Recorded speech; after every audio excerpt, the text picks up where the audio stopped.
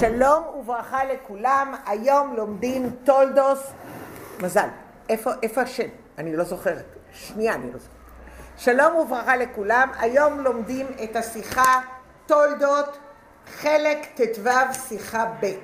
תולדות חלק ט"ו שיחה ב', כולם מחזיקות את זה ביד. השיעור היום להצלחת לזיווג של יוסף יצחק עזרא בן יונה. יוסף יצחק עזרא בן יונה. אנחנו שמחים שאנשים עוזרים לנו בהקדשות, זה פשוט מממן את השיעור ואת הזום. אני רוצה לומר משהו מאוד מאוד חשוב. היום שתי השיחות אפשר לשמוע את ההקלטה של הרב אומר אותן. אם תיכנסו לפרויקט ליקוטי שיחות, אחד היה הדרן שהרב עשה בכף מנחם אב, ואחד היה בפרשת ראה, מסתם בחומש דברים, מסתם זה היה רמב"ם או משהו כזה, של הרמב"ם. סליחה, לסגור את הדיל, לסגור. ומסתם כנראה זה היה. אם אתם תשמעו, אז לא צריך, כמובן אפשר לשמוע את השיחה של הרבה, אבל אפשר להיכנס לשיעורים בשלושת ימי העיון של אור חיה. בשלושת ימי העיון של אור חיה דובר על ארץ ישראל. אני רוצה רגע לתת תמונה כללית, כדי שכל האנשים יבינו על מה דניאלה מדברת. ארץ ישראל ניתנה מתי לאברהם אבינו? בברית בין הבתרים. יפה מאוד. כאן יש אוסף תלמידות חכמות, יודעים לענות. בבקשה. אז בברית בין הבתרים. אחרי זה, האם ארץ ישראל הייתה קדושה? סימן שאלה. נכון שהיא ניתנה, אבל האם המתנה הפכה אותה להיות קדושה? לא. זאת השאלה. לא, לא. כן, על זה השיחה. ממה היא נהייתה קדושה? היא נהייתה קדושה מכיבוש. הכיבוש זה הקניין. זאת אומרת, ברגע שהיה מתן תורה, חפץ יכול לקבל קדושה, הארץ יכולה לקבל קדושה. שוב, עניין מתן תורה זה עליונים יכולים לרדת למטה ותחתונים יכולים לעלות למעלה, וזה אנחנו יודעים לדקלם, אבל בואו נבין את המשמעות של זה. המשמעות אומרת שאם אני כותבת על קלף, לוקחת אור בעין, אני פשוט לא, אין לי את העין. אם אני לוקחת את העין, ואני אור של חיה, ולוקחת את האור של חיה, ועם האור של החיה אני כותבת ספר תורה. מה קורה לאור של החיה? מקודש, נהיה קדוש. ומה זאת אומרת נהיה קדוש? זאת אומרת עולה למעלה. מה אי אפשר היה לפני כן? אי אפשר היה לפני מתן תורה שכשאתה תכתוב שהאור יהפוך להיות קדוש. שתיקח את התולב, דהיינו עלה של עץ דקל ותנענע אותו, הוא יהפוך להיות קדוש ואתה יכול לברך עליו. זה רק קורה אחרי מתן תורה. ואז מה קורה לארץ ישראל? אתם זוכרים בשבוע שעבר אמרנו, יש חלקים בארץ ישראל שהקדוש ברוך הוא אמר שהם יהיו אם בצורה כזאת צריך לקנות אותם, כמו מה? מערת המכפלה. ויש חלקים, וכמו יבוס, ירושלים, ויש חלקים שצריך לכבוש אותם. מי הכובש של ארץ ישראל? יהושע בן נון. יהושע בן נון כובש את ארץ ישראל, ואז ארץ ישראל הופכת להיות קדושה. מה קורה בסוף בית ראשון? סוף בית ראשון, נגמר הכיבוש. נגמר הכיבוש, נגמר הקדושה. עכשיו אנחנו ממשיכים על הפעם שנייה, מגיעים לארץ ישראל, אבל עכשיו מגיעים לארץ ישראל ובונים את בית המקדש, ואנחנו יודעים שבית המקדש השני היה עלוב לעומת בית המקדש הראשון. בית המקדש הראשון היה בית מקדש ראשון, גדול, נהדר. שלמה המלך, ארזים, איזה בית מקדש מפואר. ואחרי זה בונים בית מקדש שני. מה נגיד? אחרי זה אורדוס בא ושיפר אותו, אבל מלכתחילה זה היה, באו עולי הרגל, עשו שם איזה בניין צריף כזה, משהו, לעלות קורבנות, באמת כל הכבוד. השתדלו, עשו, כן? לא רוצים. אבל, עכשיו אני רוצה להגיד משהו. הקדושה של בית שני, כמה שהוא היה מצ'וקמק, נשארה עד היום הזה. עכשיו בואו נראה מה זה נוגע לי. נוגע לי בענייני שמיטה. אני לוקחת שתי בננות. בננה אחת היא בננה גדלה עכשיו לשתי עגבניות. בננה אחת גדלה בטורקיה, היא נראית יפה מאוד. ובננה אחת גדלה בארץ ישראל בירושלים, בכוונה אני אומרת בירושלים כרגע, או ליד ירושלים. ויש לי שתי עגבניות או שתי בננות ביד, אחת ושתיים. בננה אחת אני אומרת לכם, היא מטורקיה, ובננה אחת מארץ ישראל. מאיפה? מבית שמש, ליד. ואז אני אומרת לכם, אחת קדושה בקדושת שביעית, ואסור להוציא אותה מארץ ישראל, והשנייה נעבך. מטורקיה אפשר לקחת אותה ולנסוע איתה. דהיינו, אני לא יכולה בקלות לקחת בננה, יש כאן הרבה מאוד, אני לא יכולה בקלות לקחת מארץ ישראל ולקחת את זה החוצה ארץ. למה? כי זה קדוש בקדושת שביעית. עכשיו תקשיבו טוב למה אני אומרת. אתם רואות שתי בננות, מישהו מכם יודע להבדיל מה הבננה הזאת ומה הבננה הזאת? תשובה היא לא. נכון? אף אחד לא יודע להבדיל? אף אחד לא יודע להבדיל. אנחנו לא רואים. אם היינו יותר רוחנים, היינו יודעים להבדיל. זאת אומרת, בשבילנו זה בננה לב, חולי הבננה אחת או העגבנייה אחת תראה הרבה יותר טוב מהעגבנייה השנייה, מאוד יכול להיות. ודווקא נרצה את העגבנייה הזאת. אבל לאכול משהו בקדושת שביעית, יש בזה עניין. נכון, אני צריכה לקחת את הבננה, ואני צריכה לקלף את הבננה, ואני צריכה לשמור את הבננה בנפרד, כי קדושה בקדושת שביעית, אז אני צריכה לשים אותה בשקית ניילון נפרדת, מסומנת, היא קדושה בקדושת שביעית. אחרי זה אני לוקחת את הקליפה של הבננה, ואני לא שמה אותה בפח, ירחמנה ליצלן. אני לוקחת את הקליפה של הבננה ואני שמה אותה בתוך שקית ניילון מיוחדת. ואני שמה אותה בצד, בבני ברק יש פחים מיוחדים, בארץ שמים אותה בתוך פח רגיל, אצלנו לא בארץ בירושלים, בוודאת לדעת. שתבינו שזה לא סתם, הארץ הזאת קדושה. עכשיו כולנו יודעים שלפני הגירוש הגדול מגוש קטיף, היינו לפי כל הדעות, היינו יכולים לקבל פירות וירקות מגוש קטיף. כולנו יודעים, כן. ואחרי שגירשו אותנו מגוש קטיף, מדינת ישראל, אז אנחנו לא יכולים יותר לקבל משם פירות וירקות. יש חלקים בערבה שיש עליהם מחלוקת. יש חלקים בערבה שבטוחים שאין בעיה לגדל בהם יהודים, ויש חלקים שכן. על מה אני מדברת? דניאלה, מה הבעיה שלך בגוש קטיף, ששם היה מותר, ובמקומות אחרים אסור, ובלחיש אסור? הם קרובים במרחק 20 דקות אחד מהשני. למה ביד מרדכי אסור, ובגוש קטיף מותר? הם במרחק 10 דקות אחד מהשני. אוקיי? למה? התשובה היא ברורה. זה קדוש בקדושת ארץ ישראל. רגע, אבל למה זה כן ולמה לא? אז אני אומרת לך, הבדל הוא בית ראשון לבית שני. אני שוב רוצה להסביר. בבית ראשון האזור הזה היה כבוש על ידי יהושע בן נון. והיום אנחנו מדברים על זה. אנחנו יודעים שהיו שם באזור הזה פלישתים, והפלישתים האלה עשו הרבה צרות לעם ישראל, אבל הפלישתים האלה, עם ישראל ישב שם, הם גירשו אותם והם ישבו שם. אחרי זה הם כל הזמן נלחמו שם על השטח, כנראה זה שטח מאוד טוב. ולעומת זה, אם אנחנו נסתכל לא רק על לא נסתכל על בית ראשון, נסתכל על הערבה, נגיד בבית ראשון ישבו שם, בבית שני, סליחה, בבית ראשון ישבו שם, בבית שני לא ישבו שם.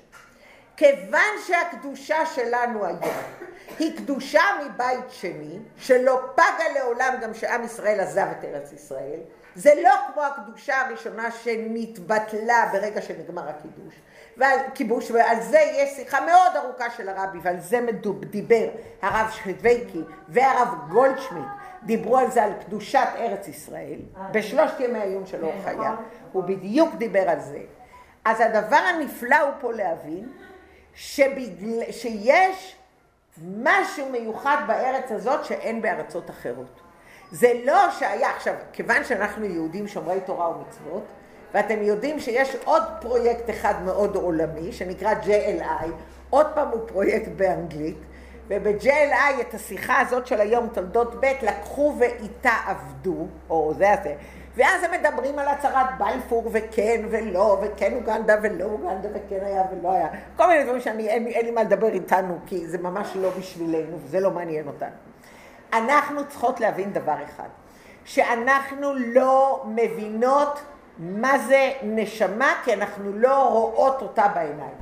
לימדו אותנו של הגוף, אם אני אשאל אתכם איך הגוף בנוי, כולם יגידו, יש שרירים, יש עצמות, יש דם, יש לימפה, יש כדוריות אדומות, הן מביאות חמצן, נכון? כולם יודעים, יש ריאות, כולם את הבסיס יודעים. אם היו תלמידים טובים בכיתה, הם ידעו גם לדבר על התא וכולי. אם הם לא כל כך היו תלמידים טובים בכיתה, אז לפחות את זה הם יודעים. הנשמה, תגידו לנו, לא יודע נשמה, אני רואה את הנשמה, לא רואה נשמה. אז שאתה הולך לנחם, שרב הולך לנחם בארצות הברית, אז הוא אומר, יש חיים אחרי זה, אז הם אומרים, אוקיי, יש נשמה, על מה אתה מדבר, תביא הוכחה, מאיפה אתה יודע. אז הוא יגיד, אוקיי, יש נשמה, אז הוא יגיד, אם הוא חבדניק, הוא יגיד, כן, יש ספר התניא שמתאר איך הנשמה. אני יודע איך הגוף נראה, כי מי שלמד ביולוגיה, אבל יש גם ספר שמתאר את הנשמה. מי מתאר את הנשמה? בעל התניא. אז מה הוא אומר? שיש לנו שכל ומידות, ויש לנו 3 לבושים, ויש לנו נשמה, והיא חלק אלוקה. זאת אומרת, לא צריך להתפלל לקדוש ברוך הוא בחוץ, בתוכי אני צריכה לעשות שלום עם עצמי, יש בתוכי, פה, בתוך דניאלה, חלק אלוקה ממעל ממש. הוא די מוסתר, אבל הוא קיים.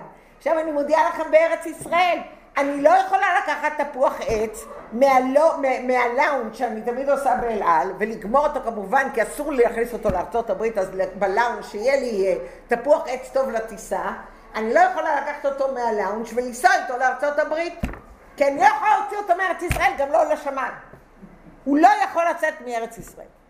למה? כי אני יודעת שזה קדוש בקדושת שביעית. אז בואו גם נתייחס, אני אוהבת לפעמים לקנות דברים קדושים בקדושת שביעית, למרות כל הבעייתיות של זה. כי מתחשק לי לאכול בננה שאני מברכת עליה, שאני יודעת שאני יכולת עכשיו משהו שהקדוש ברוך הוא ברך את זה. זה כיף לי. גם בננה ממדינה אחרת מברכים עליה. כן, אני מברכת עליה, אבל אם אני לוקחת בננה שהיא קדושה בקדושת שביעית, שהיא גדלה השנה בארץ ישראל, וואו, איזה מעלה יש לה. זה משהו אחר לגמרי. ואני נהנית מהרעיון שזה משהו אחר לגמרי. עכשיו, בסוגריים שתדעו שאילת גם לא הייתה בבית שני, ולכן לגבי אילת אין שאלה, שאילת היא חוץ לארץ. עכשיו אני אומרת לכם בסוגריים, הרב לא הסכים שאנשים שגרים בחוץ לארץ, שהיו קרובים אליו כמובן, חסידים, יהיו בארץ יותר מ30 יום בלי לצאת מהארץ. כי 30 יום זה קביעות. אז אם אתה תושב חול ואתה חייב להיות שם, ואתה לא עולה לארץ ישראל, אתה יכול לבוא לבקר שבוע, 4 ימים, שבועיים, 3, זהו. אם לא, מה עושים? נוסעים לאילת. נוסעים לאילת, ואז אפשר להיות עוד 30 יום. אבל אני מסבירה לכם שהחשיבות, מה דניאלה ניסתה להראות? דניאלה ניסתה להראות שהעניין שנראה קדושת ארץ ישראל הוא עניין אמיתי, מאוד מאוד חשוב, ויש הרבה מאוד דעות שאומרות ששומרים תורה ומצוות בחול, אבל למעשה אין לזה משמעות, והתורה ומצוות ששומרים זה בארץ ישראל. שוב אני חוזרת, אין משמעות, יש הרבה דעות שאומרות שהמשמעות של לברך על הבננה או על העגבנייה, גם שהיא באה מחול, היא בארץ ישראל ולא בחוץ על הארץ. אז למה מברכים ולמה שומרים על תורה ומצוות מחול, בחול? כדי שלא תשכח תורה מישראל. אוקיי? זאת דעה מאוד מאוד מאוד ידועה, שלא סתם כך, בשום פנים ואופן, אי אפשר להסתכל על ארץ ישראל כמו על מקום אחר. ולכן להגיד מציב גבול אלמנה, איזה ברכה יפה זאת, לראות יישוב בארץ ישראל, ללכת ולראות יישוב ביהודה ושומרון, ללכת לראות איך בונים יישוב נפלא, ולראות איך מציב גבול אלמנה, זה ממש מחמם את הלב, זה ממש כל כך מסעיר ומשמח. אז היום השיחה שלנו היא להבין מה קרה. יש רש"י ויש מדרש. בואו נסתכל א', עמוד 200 או 1 למטה. על הפסוק וירא אליו השם, ויאמר אל תרד מצרימה, שכון בארץ אשר אומר אליך, גור בארץ הזאת. עוד פעם אני חוזרת. את רוצה להקריא לנו בבקשה את ההתחלה? א', תתחילי להקריא. א', אני אחזור על זה? על הפסוק. על הפסוק וירא השם, אל תרד מצרימה, שכון בארץ הזאת, אשר אומר אליך, גור בארץ הזאת. יופי. זאת אומרת שכון בארץ הזאת, גור בארץ הזאת. מה כתוב במדרש? גור בארץ הזאת. אמר רב הושע, אתה עולה תמימה, מה עולה אם יצאת חוץ לקלעים מנפסלת, אף אתה אם יצאת חוץ לארץ נפסלת. המדרש אומר, אתה עולה תמימה. מי זה עולה תמימה? יצחק. רש"י אומר, תמשיכו הלאה להסתכל, אל תרד מצרימה, שהייתה דעתו לרדת למצרים, כמו שירד אביו בימי הרעב, אמר לו אל תרד מצרימה. למה? שאתה עולה תמימה, עד לפה הכל בסדר, נכון? ואין חוץ על הארץ כדאי לך. בואו נראה מה ההבדל בין הראשון, המדרש, ובין רש"י. על זה השיחה. אז רש"י אומר למעשה שגם אתה עולה תמימה ואין חוץ על הארץ כדאי לך, נא להדגיש את המילה כדאי לך. לעומת זה גור בארץ הזאת, ואומר המדרש כי אתה עולה. עכשיו בואו נבין מה זה אומר. אם יש בשר במקום אחד והוא יוצא למקום אחר, הוא נפסל. שוב, אם יש כבש, שאנחנו רוצים לעשות לקורבן פסח, והוא בורח לנו, הוא נפסל. זאת אומרת, זה צריך להיות בתוך המקום עצמו. אם הוא בורח, הוא נפסל. אז אם הוא עולה תמימה, והוא יוצא החוצה לארץ, במרכאות נפסל. משם הדעה של המדרש. אני פשוט אוהב, אתי בשבוע שאמר מה שזה נהדר שאני קודם מסכם את השיחה ואחרי זה לומדים אותה. אז אני עושה כמו שאתי אמרה, אחרי זה אני אקבל חוות דעת אם זה עובד טוב.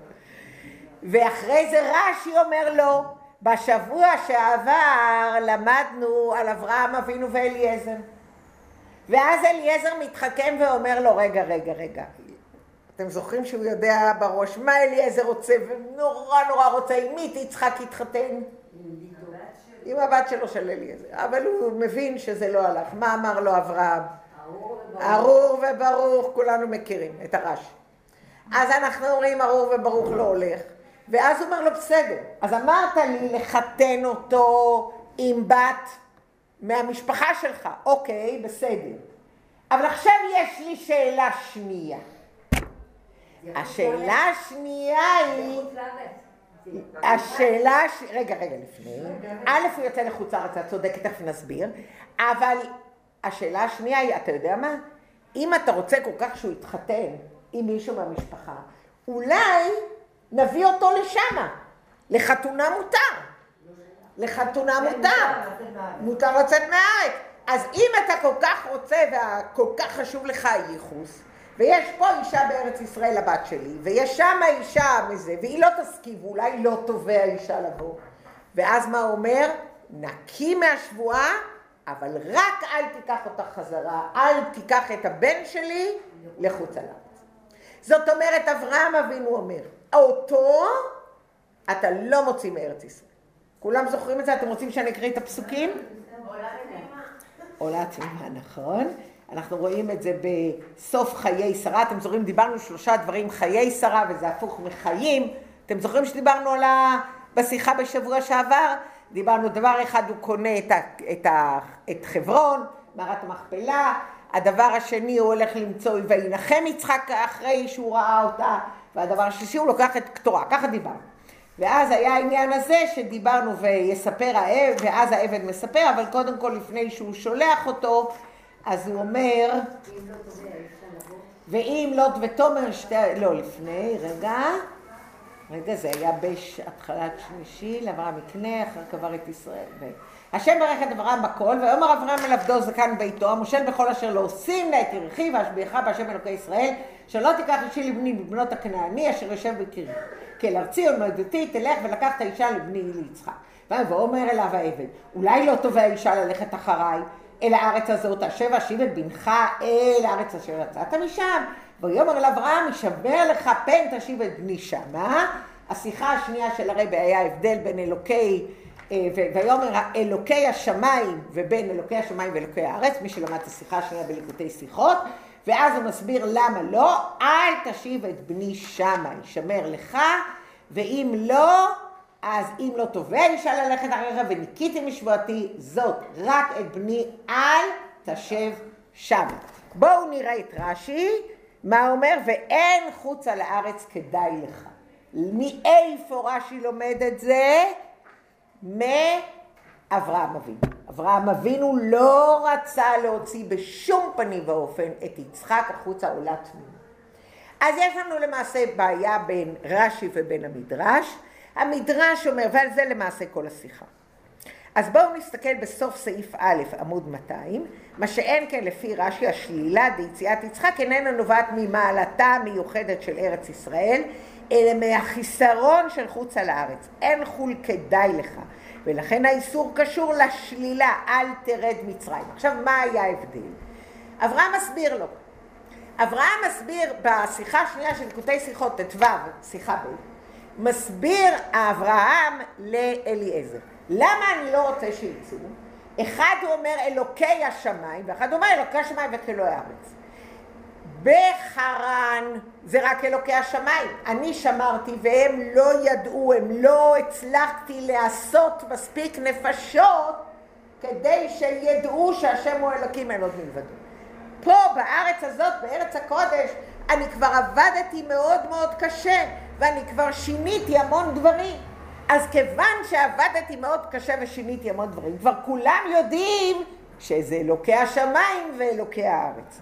זאת אומרת, הוא אומר, לא כדאי שהוא ילך, לא בשניהם ברור שהקדושה של ארץ ישראל היא לא ניתנה עדיין, אלא הקדושה על ידי קניין, יש דבר רוחני, אבל אברהם אבינו בגלל העבודה המאוד קשה שלו, שבחרן לא היה והוא עשה אותה בארץ ישראל, למעשה במילים עדינות של חבדניקים, מחזיר בתשובה את כל אנשי ארץ ישראל, או גורם שהם ידעו מי זה השם או האלוקים, ואז ליצחק הרבה יותר קל. אם הייתם קוראים את החומש של היום, זה נפלא לראות החומש של היום בפרשת תולדות, היום יום רביעי, וזה פשוט נפלא לראות. עכשיו אנחנו מדברים על הבארות, אם אתם זוכרים בשנה שעברה בי' דיברנו על הבארות, וכשדיברנו על הבארות ודיברנו מקודם על אברהם אבינו,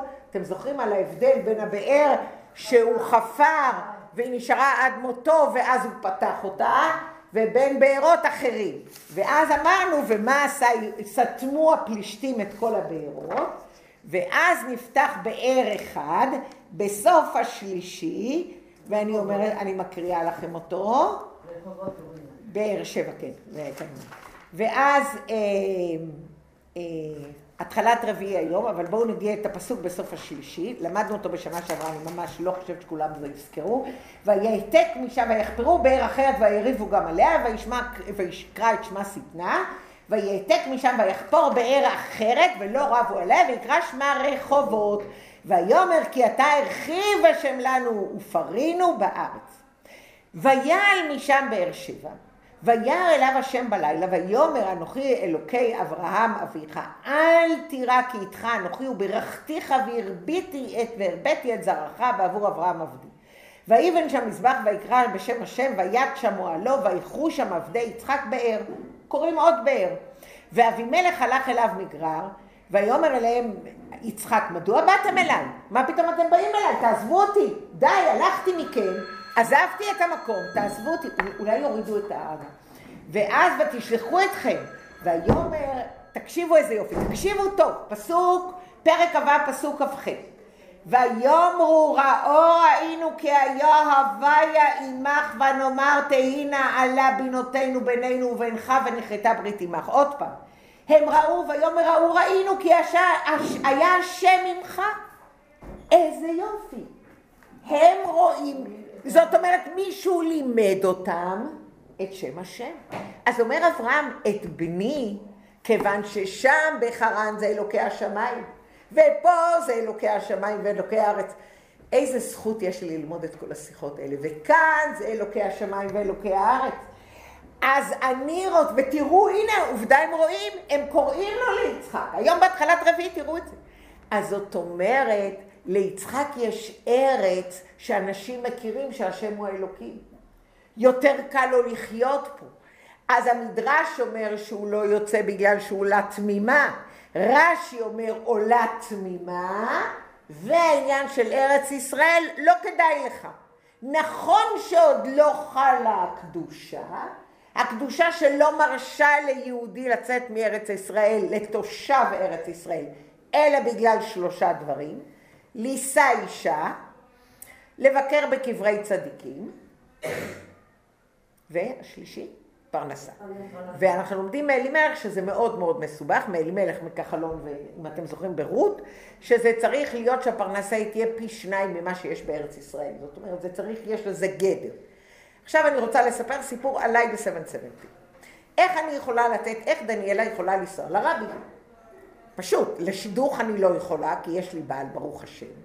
פרנסה נחמד, אבל לא, אין לי פרנסה שם פי 2, אז אני נוסעת לרבי, אז אני לא נוסעת לעבוד, אז בשביל מה אני נוסעת? תקבל השראה אז מה, איך אני יכולה לצאת מארץ ישראל? על ידי זה שאני הולכת קברי צדיקים. עכשיו אני מדברת על תשמ"ג, נסעתי לרבי. עכשיו לא תגידו, כן נסעת לאוהל, לא נסעת לאוהל, לא רוצה קרב, יש באוהל, אין באוהל, לא נכנס לזה. אבל תשמ"ג שנסעתי לרבי, בטוח דבר אחד, ראיתי את הרבי בעיניים.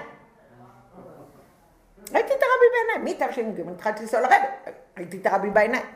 אז מה אני עושה עם קברי צדיקים? עכשיו אתם יודעים שיש הלכה נשית, שב3 ימים ראשונים אישה לא הולכת לקברים. 3 ימים ראשונים של המחזור לא הולכים לקברים. אז יצא שאני נסעתי לרבי, זה היה שבועות, וכנראה היה שבת, ואנחנו לא בנינו את הכל על סנדיי, כאילו ביום ראשון. אנחנו פעם בנינו את הכרטיס מחמישי עד ראשון בלילה, 12 בלילה, והיינו טסים חזרה לארץ. למה? כי מה שעניין אותנו לראות רבי בשבת, בהתוועדות, אם היה גם שבועות, אז לראות רבי בשבועות, ומחלקים את הדולרים בסנדיי, ושלום כל טוב, נוסעים חזרה, אין מה לחפש. אז היה לי בעיה. קיבלתי מחזור, והיו לי 3 ימים ראשונים, ולא יכולתי לנסוע לקבר של הרב הרייץ. אז היה הרב מרלו, זכרונו לברכה, ואז היית עולה במדרגות, אז המדרגות היו פתוחות, והיית עולה למעלה לאופיסס, ובאופיס ישב הרב מרלו, ואני זוכרת שדפקתי על הדלת לרב מרלו, שאלתי אותו מה אני עושה. הרב אומר שחייבים לנסוע לקברי צדיקים, אני לא יכולה לנסוע לקבר צדיקים, אין לי, מבחינת הנסיעות ומבחינת הטיסות לא יכולה, אין לי מתי לנסוע. אין בעיה, תיסעי ותעמדי מחוץ לאוהל. אני נסעתי ועמדתי מחוץ לאוהל. אז ככה יש לכם סיפור אמיתי של תושב ארץ ישראל שקיבל הלכה, חייבים לנסוע. אז הוא לא ויתר. הרב אמר לו לא ויתר. נסעתי, עמדתי בחוץ וחזרתי. אוקיי. עכשיו אנחנו ממשיכים הלאה. אנחנו ממשיכים עכשיו הוא מדבר. עכשיו יש שיחה שלמה. מותר לצאת מארץ ישראל, אסור לצאת מארץ ישראל, ויש כאן את מה שאני אמרתי לכם בעמוד 202 בצד ימין, ולכן בפרשת, כולם רואים עמוד 202 למטה 3, ולכן הפסקה הראשונה בצד ימין, פסקה לא למעלה, ולכן בפרשת חיי שרה, כולם רואים? ולכן בפרשת חיי שרה, בשאלת אליעזר, השב אשיב את בנך אל הארץ אשר יצאת משם, שתוכנה השתקעות של ישראל בחול בקביעות, מובן הטעם שהדבר היה מופרך, ועל כן ציווה לו אברהם, ישמר לך פן תשיב את בני שמה. הבנתם? הרב כאן מדבר שאסור לצאת מארץ ישראל, ואנשי ארץ ישראל לא יכולים לצאת, ולכן בהתחלת השיעור אמרתי לכם, כשהרבי חסידים שלו היו באים לארץ ישראל יותר מ-30 יום, היה שולח אותם לאילת ותחזרו לאן שאתם צריכים. ובואו נמשיך הלאה, שמצאנו, אז איך מצאנו שהוא בכל זאת היה יכול לצאת, נניח? הוא יצא, נניח, אליעזר יצא כדי להביא שידוך מותר. אז עכשיו מצינו איך אברהם אבינו יצא, ויש פה סיפור שלם למה כן ולמה לא, ואיך התירו לו, ובזמן רעב, ובזמן רעב מותו, נכון וכו'. עכשיו אנחנו נעבור לצד שמאל, עמוד 203, מצד שמאל, והטעם, העמודה הכי שמאלית, והטעם שציווה אברהם את אליעזר, ישמר לך פן תשיב את בני שמה, מובן הוא אפילו על פי פשט מדברי אברהם גופה. ואשר נשבע לי לאמור לזרעך אתן את הארץ הזאת, כיוון שזו הארץ שהבטיח הקדוש ברוך הוא לתת ליצחק, אין מקום כלל לכך שיצחק יצא ממנה, כדי להישא אישה ולהתיישב בחו"ל. מה שאין כן בפרשתנו, כאשר מדובר עוד זמן של רעב בארץ, שבו אין ברירה כי אם לצאת מהארץ, מסתבר בפשטות שאין מניע לצאת באופן זמני, למקום שיש בו מזון, עד חלוף הרעב. אז למה אסור ליצחק לצאת החוצה, פתוח סוגריים? לולא הטעם שיצחק הוא עולה תמימה. זאת אומרת, עכשיו ב-29 מהרבי כמובן נשאל, אז מה עם יעקב? מה עם יעקב? בסדר, הבנו לגבי אליעזר, הבנו. וזה הבנו, אז בואו 29, ומכיוון שאין בזה איסור, מובן שיעקב יורד למצרים, אלא שהיה מצר על זה שנזקק לצאת מארץ אבותיו לחוץ על הארץ, והעיר כי היה רעב. ומכאן הורשע כי אם נותן לו רשות. לכן הקדוש ברוך הוא נתן לו רשות שזה יהיה. עכשיו תסתכלו בהערה 30, תסתכלו טוב. אלא עמוד 204 בצד ימין למעלה, אלא שעל פי זה מתעוררת השאלה, כיוון שארץ ישראל טרם נתייחדה אז בקדושתה, הערה 30, וראה אף על פי שבימי אברהם לא התקדשה ארץ ישראל עדיין, ובפרט וזה. זאת אומרת, אנחנו צריכים להבין דבר אחד ברור. יצחק לא יוצא יש שתי קדושות.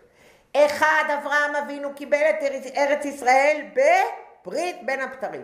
ארץ ישראל ניתנה לעם ישראל, ארץ ישראל נבנתה בשביל עם ישראל, וארץ ישראל שייכת לעם ישראל. בשבוע שעבר במערת המכפלה, שלמדנו על מערת המכפלה, קראנו מצוין שלמעשה הקדוש ברוך הוא נתן לנו, הגויים היהודים צריכים להבין שהארץ הזאת היא ארץ מיוחדת. היא לא ארץ רגילה, כמו שהבננה מיוחדת. מה זאת אומרת? בגלל שהבננה גדלה ליד ירושלים, אז היא קדושה, בשנת שמיטה, והבננה שגדלה בטורקיה היא לא, מה באמת? מה ההבדל בין טורקיה לישראל? לא. קדושת ארץ ישראל דבר מיוחד. ארץ שעיני השם בה מראשית השנה ועד סוף השנה. זאת ארץ מיוחדת. זה לא ארץ רגילה. ואנחנו צריכים לדעת איך להתנהג בה. וצריכים להיות מודעים לזה שזה ארץ מיוחדת. מתי קיבלנו אותה? למה? כי קיבלנו אותה מתנה. זה יותר לנו הלכות, זה יותר בעיות, זה יותר דורש מאיתנו. אבל מה לעשות? אבא נתן לנו מתנה. אבא נתן לנו מתנה ונתן לנו את הכוחות. חלק אלוקם ממעל ממש. תבינו את היופי. ארץ ישראל, הרבי כל כך אוהב את ארץ ישראל, והוא לא מגיע אליה.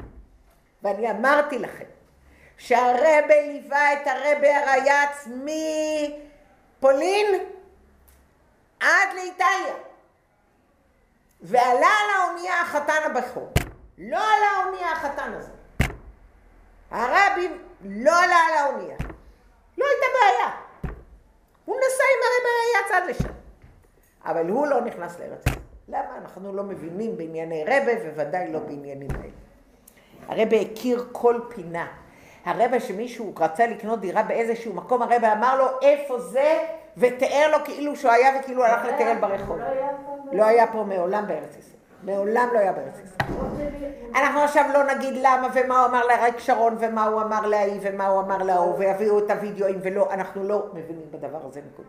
אני רק אמרתי לכם עובדה שהרבה, פרידיק רבה הגיע לארץ ישראל, ועובדה שפרידיק רבה לא הגיע פעם שנייה לארץ ישראל. אם הוא באמת בא הנה כדי להתפלל על הקברים הקדושים, כיוון שהוא לא היה יכול לעשות את זה ברוסיה יותר, הוא אחרי זה הוא היה באמריקה, למה לא לבוא? לא הייתה בעיה לבוא, אבל לא היה, פעם אחת בלבד. אני לא נכנסת עכשיו לעניינים, מי שרוצה שיסתכל על השיחה שלי שאמרתי בשלושת ימי היום. אנחנו צריכים להבין אבל לעומק את העניין שבברית בין הבתרים אברהם אבינו מקבל את ארץ ישראל. הקדושה של ארץ ישראל היא דבר שני. הוא מקבל את ארץ ישראל. הם מתנהגים כך, אבל הקדושה עצמה היא בכיבוש. אחרי מתן תורה שעליונים ותחתונים יכולים להתאחד ביחד, שאני יכולה לתת למשהו גשמי בארץ קדושה, אני יכולה לתת לקלף קדושה, ולארץ ישראל אני יכולה לתת קדושה. וכולנו יודעים שפעם היינו נוחתים במטוסים בלוד, ולא היו שרבולים, והיינו יורדים על הקרקע, היינו רואים הרבה יהודים מנשקים את ארץ הקודש. וכשראינו את פולרויד מגיע לארץ ישראל, וכולם ראו, הוא הגיע במטוס מיוחד, והוא חנה לא בשרבול, ובנימין נתניהו ניסה ללכת אליו, הוא אמר לו, חכה אדוני, יש לי בעיה. אני קודם כל רוצה לגמור עניינים מסוימים עם הקדוש ברוך הוא קודם כל אמר תודה רבה לקדוש ברוך הוא, ונשק את ארץ הקודש. אין שאלה, כולם ראו את זה בעיניים. יהודים מנשקים את ארץ הקודש, יהודים יודעים להעריך את ארץ הקודש. תסתכלו על השיחה הנפלאה הזאת, על הגדולה של ארץ הקודש. ולכן בקדוש, עוד פעם אני מזכירה, השיחה הזאת לא נאמרה על תולדות. השיחה הזאת נאמרה בכף בסיום, על הלכות מותר או אסור לצאת ולהיכנס לארץ ישראל, ולכן הרב הביא את זה כאן. כי ההלכה אומרת, מותר לי להיכנס או אסור לי להיכנס לארץ ישראל, כולם איתי? כולם בסדר? מותר לי להיכנס או אסור לי, מתי מותר לי לצאת מארץ ישראל, ואז אנחנו באים לשאלה בתולדות, למה הוא לא יוצא, מה ההבדל בין המדרש ובין רש"י, ואנחנו הולכים לסוף. ובו' על פי זה יש לבאר את החילוק בין פירוש רש"י לבין המדרש. מה היה השאלה באלף? אחרי זה למה אסור ולמה מותר להיכנס לארץ ישראל, ועכשיו אנחנו באים לו'. ראיתם איך הפסיכה בנויה? א' וו'. ובאמצע היה דיון שלם, למה כן, למה לא, עולה תמימה כן. ו' על פי זה יש לבאר את החילוק בין פירוש רש"י לבין המדרש. האיסור בהוצאתו לחוץ לקלעים, אם יצאת היא נפסלת, אינו מצד גדר הקדושה, אלא הוא יוצא חוץ למחיצתה. זאת הלכה, זה סיום, לא רואה בעושה בכף מנחם אף סיום, ובסיום הזה, במקום הזה, מדברים על העניין, האם שהוא יוצא, הוא בשר בשדה, טרפה, לא תאכלו, כיוון שיצא, בשר חוץ למחיצתו נעשה. ואז יש דבר שני, אם יצא מחוץ לחומת ירושלים, מה קורה? נעשה. אז בו' אנחנו נמצאים במקום שבו מסבירים לנו שרק מצד עצם העניין, שאם זה יוצא מחוץ למקום, לא מצד הקדושה פה, אלא זה יצא, זה נקרא, יצא מחוץ למחיצתו. חוץ למחיצתה, זה ההגדרה של ההלכה. ואז אנחנו ממשיכים הלאה ב-208, וכיוון שלפי המדרש אמירתו של הקדוש ברוך הוא, הווי מעשה וארץ ישראל כבר הייתה אז מברית בין הבתרים שייכת לאבות, נמצא שעל ידי ציוויו של הקדוש ברוך הוא ליצרק להקריב עצמו לעולה תמימה, נקבעה ארץ ישראל למקומו ומחיצתו. ומה אמרנו ההלכה אומרת? אסור לו לצאת ממחיצתו. ההלכה זה חוץ למחיצתו, על זה היה הסיום של הרב. זאת אומרת, כיוון שיצחק אבינו הוא היה מה עשו, מה ההיילייט של יצחק אבינו? העקדה, תקיעת השופר העקדה, הוא עולה תמימה, ואז היה אחרי ברית בין הבתרים, אז ארץ ישראל מהי? הגדר של המקום שבו הוא נמצא, והוא עולה תמימה, אז הוא לא יכול לצאת החוצה, לא מצד הקדושה של ארץ ישראל, אלא מצד הדין שנקרא חוץ למחיצתה. האם כולם הבינו?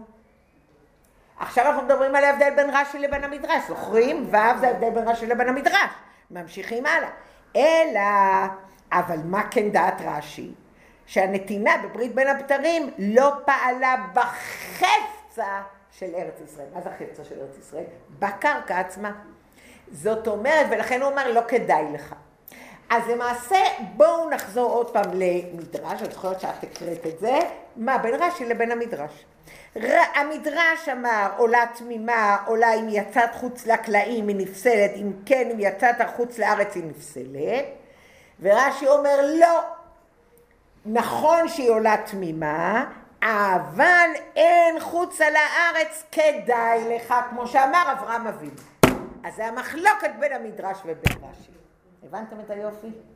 ממשיכים על עמוד 208, צד שמאל. אלא שכבר פירש רש"י בפרשת חיי שרה, שמר לך פן תבשיב את בני שמה, על את אבות השם אלוקי השמיים אשר לקחני מבית אביו, ועכשיו אלוקי השמיים ואלוקי הארץ. אתם זוכרים שאמרתי לכם שזה היה השיחה השנייה בשבוע שעבר, שלמדתי אותה? הנה, זה מפה. הוא מסביר.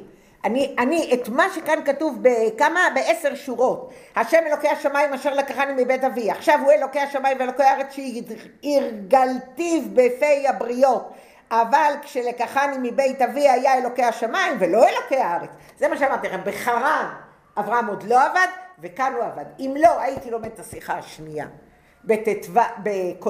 בשבוע שעבר, חיי שרה שיחה שנייה, והייתי יודעת לשיר אותה ישר והפוך, לא הייתי יכולה להסביר לכם את הפסקה הזאת בשש שורות. כי לא הייתי מבינה על מה מדברים. אבל כשעכשיו אני למדתי את השיחה, מה ההבדל שזה היה בין אלוקי השמיים ובין אלוקי השמיים ואלוקי הארץ, אז אני יודעת למה לא כדאי לך לחזור לשם, כי שם לא עבדתי, שם זה רק אלוקי השמיים. אבל פה אני הראיתי להם בארץ, זה לא הקדושה של הארץ, אלא אנשים יודעים, כמו שראיתי הרבה בפסוק, אנשים יודעים שהשם הוא אלוקים, כי אני עובד על זה מאוד קשה. שרה מגיירת, אברהם עובד, כבר היה יצחק, היו 6 ילדים. אז שרה נשארת בארץ? כולם יודעים, כן, לא, אבל מספרים לאנשים האחרים בארץ, מספרים ומדברים על שם השם. ולכן כאן בארץ הזאת שבו יצחק חי, אלוקי, כי הוא אלוקי השמיים ואלוקי הארץ. ויצחק הוא כזאת עולה תמימה, אז הוא חייב להישאר פה. ולכן לא כדאי לך. המילה לא כדאי לך היא רק ברש"י ולא במדרש. וממשיכים הלאה בזין. ויש לבאר את החילוק האלו בין בית הדעות בפנימיות העניינים. לפי המדרש ההלכה הייתה לבני ישראל בעלות על ארץ ישראל גם בזמן האבות. ולכן נאסר על יצחק להיות עולה תמימה ולצאת ממנה. ואילו לפי פירוש רש"י לא הייתה בעלות בפועל, ודבר זה נפעל רק על ידי בני ישראל בכניסתם לארץ. וזה הסברתי לכם, נכון? והיעדר היציאה מהארץ הוא רק מפני שאין חוץ על הארץ כדאי לך. אז זאת אומרת בהתחלה, ההבדל הוא האם ארץ ישראל כבר הייתה בזה שהיא ניתנה לעם ישראל, האם היא כבר נהייתה קדושה, או היא רק נהייתה קדושה עם הכיבוש. הבנתם? על זה הרי מדבר פה. מצד המדרש, הנעלה מהפשט, כולל פשטות העניינים, ושייך לרוחניות העניינים, אבל באופן שדור גזר נוגע ופועל גם בגשמיות העולם, נפעלה בעלות ארץ ישראל, בעלות בני ישראל על ארץ ישראל על ידי מאמרו של הקדוש ברוך הוא מעשה שנוגע לבעלות ארץ ישראל, עמוד 210 נמצאת למעלה. בעלות בני ישראל על ארץ ישראל על ידי מאמרו של הקדוש ברוך הוא מעשה שנוגע לבעלות ארץ ישראל, לבעלות ישראל על ארץ ישראל. עוד פעם אני חוזרת. אנחנו מדברים על כך שבין בעלות ובין האם הכיבוש, האם הקדושה, הבעלות אין שאלה. מתי ניתנה הבעלות? על זה אין מחלוקת. ברית בין הבתרים. השאלה מתי ניתן גם הקדושה. והרש"י מקבל בכיבוש. ולכן פירוש רש"י, פירושו של מקרא, נחשב רק העניין כפי שהוא בעולם הפשט, עולם המעשה, המעשה בפועל בעולם הזה, לפיכך גם בעלות בני ישראל על ארץ ישראל נפעלת רק באמצעות הכניסה והכיבוש במעשה. אבל לידע, ידי המעשה בפועל של בני ישראל משתנה ומתהפכת מהות הארץ. אני חוזרת. בני ישראל, בזה שהם נמצאים בארץ ישראל, מתהפכת מהות הארץ. ומתגלה הנתינה של הקדוש ברוך הוא, עצם מהות הארץ, באופן שהיא נעשית ארץ ישראל וארץ הקודש באופן תמידי. והרבי אמר לגאולה כהן, הרבי אמר לגאולה כהן, שלא יקראו לזה מדינת ישראל, אלא ארץ ישראל. ויש הצעת חוק של גאולה כהן שנשארה בהצעת חוק, לקרוא לזה לא מדינת ישראל, אלא ארץ ישראל, ולכן אנחנו לא משתמשים במילה מדינת ישראל, אלא ארץ ישראל. אני חוזרת שוב. בני ישראל זה לא ארץ רגילה, זה לא מדינה, זאת ארץ. זה דבר מיוחד שהקשר בין בני ישראל, זה לא אחרים, גויים שהם היו פה 2000 שנה, נכון, גירשו אותנו מהארץ, אבל הארץ עמדה וחיכתה לנו. סבא שלי, שהם חזרו מגרמניה, אז הם עשו, הוא הראה שכל האנשים נקראים פה ערבים, הם אנשים שהגיעו לארץ, כמו שהיום הכושים באמריקה הגיעו לשם בגלל שהם עבדו, כדי להביא כוח אדם, שהיו פה התפוזים, התחילו להביא פועלים כדי שיקטפו את התפוזים, ואלה שהגיעו לארץ, ולכן הם בכלל לא בני ישמעאל, זה כבר מזמן נפסק, והם הביאו אותם לארץ פשוט בתור פועלים, ואז הם נשארו כאן והתחילו להתרבות, וצרה הזאת היא שאי אפשר לתאר אותה. אבל בכלל, בשום פנים ואופן לא ישבו פה, ישבו קצת בירושלים, וקצת ישבו בחברון, ישבו בכמה מקומות שאנחנו מכירים אותם ויודעים כמה הם הציקו ליהודים. קצת בחיפה, אבל בעיקר גם כל חיפה וכל עזה, הכל זה הפועלים שהגיעו לתפוזים. ישבו, אנחנו יודעים שישבו בירושלים, ישבו בחברון, ישבו קצת. והציקו ליהודים חבל על הזמן. אבל שתבינו דבר אחד, אנחנו צריכים להבין את זה. זה לא סתם שאנחנו מדברים בקדושת ארץ ישראל. זה דבר רציני. אני כיהודייה, כי נולדתי יהודייה, קיבלתי במתנה את הארץ, ואידך על ידי המעשה בפועל של בני ישראל, משתנה ומתהפכת מהות הארץ. עצם זה שבאו וכבשו אותה, אבל גם יוון כבשה את איטליה. אז כשיוון כבשה את איטליה קרה משהו לאיטליה? לא, פעם כבשו, פעם החזירו. אבל פה יש משהו אחר. זה לא כיבוש רגיל. אוקראינה כבשה את רוסיה, רוסיה כבשה את אוקראינה, אוקראינה כבשה את רוסיה, רוסיה כבשה את אוקראינה. לא! ברגע שאנחנו כבשנו, התהפך המהות של הארץ. התהפכה המהות של הארץ, ומתגלה נתינת הקדוש ברוך הוא, עצם מהות הארץ, ההדגשה, אתם זוכרים שאמרתי לכם שזה הרבי עשה את ההדגשות. מה מודגש פה? ארץ ישראל וארץ הקודש, באופן תמידי. לכן הרבי רצה שיקראו לזה ארץ ישראל, כי זה לא מדינה, הבנתם את היופי? אז התחלנו את השיחה בהבדל רש"י והמדרש. האם יצחק לא יכול לצאת כי הלא, על מה השיחה הזאת? אמרנו, זה הדרן על סיום שהרבי עשה בכף מנחם אב, וזה פרשת ראה, זה הלכות של ארץ ישראל, הלכות הרמב"ם. אז הרבי אמר לנו שכל הדין הזה של חוץ למחיצתה, במקרה הזה של יצחק הוא היה עולה תמימה, נכון? אז אם יצחק היה עולה תמימה בעקדה, הוא לא יכול לצאת חוץ למחיצתה, וזה מה שהמדרש אומר. הרש"י מוסיף ולא כדאי. למה לא כדאי? כמו שכתוב, בחיי שרה, אלוקי השמיים או אלוקי השמיים ואלוקי הארץ.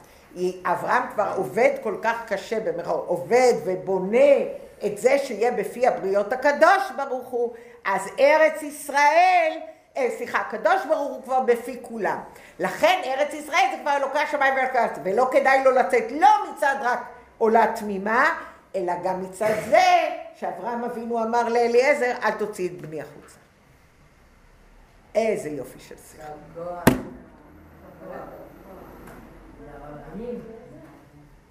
נכון יפה?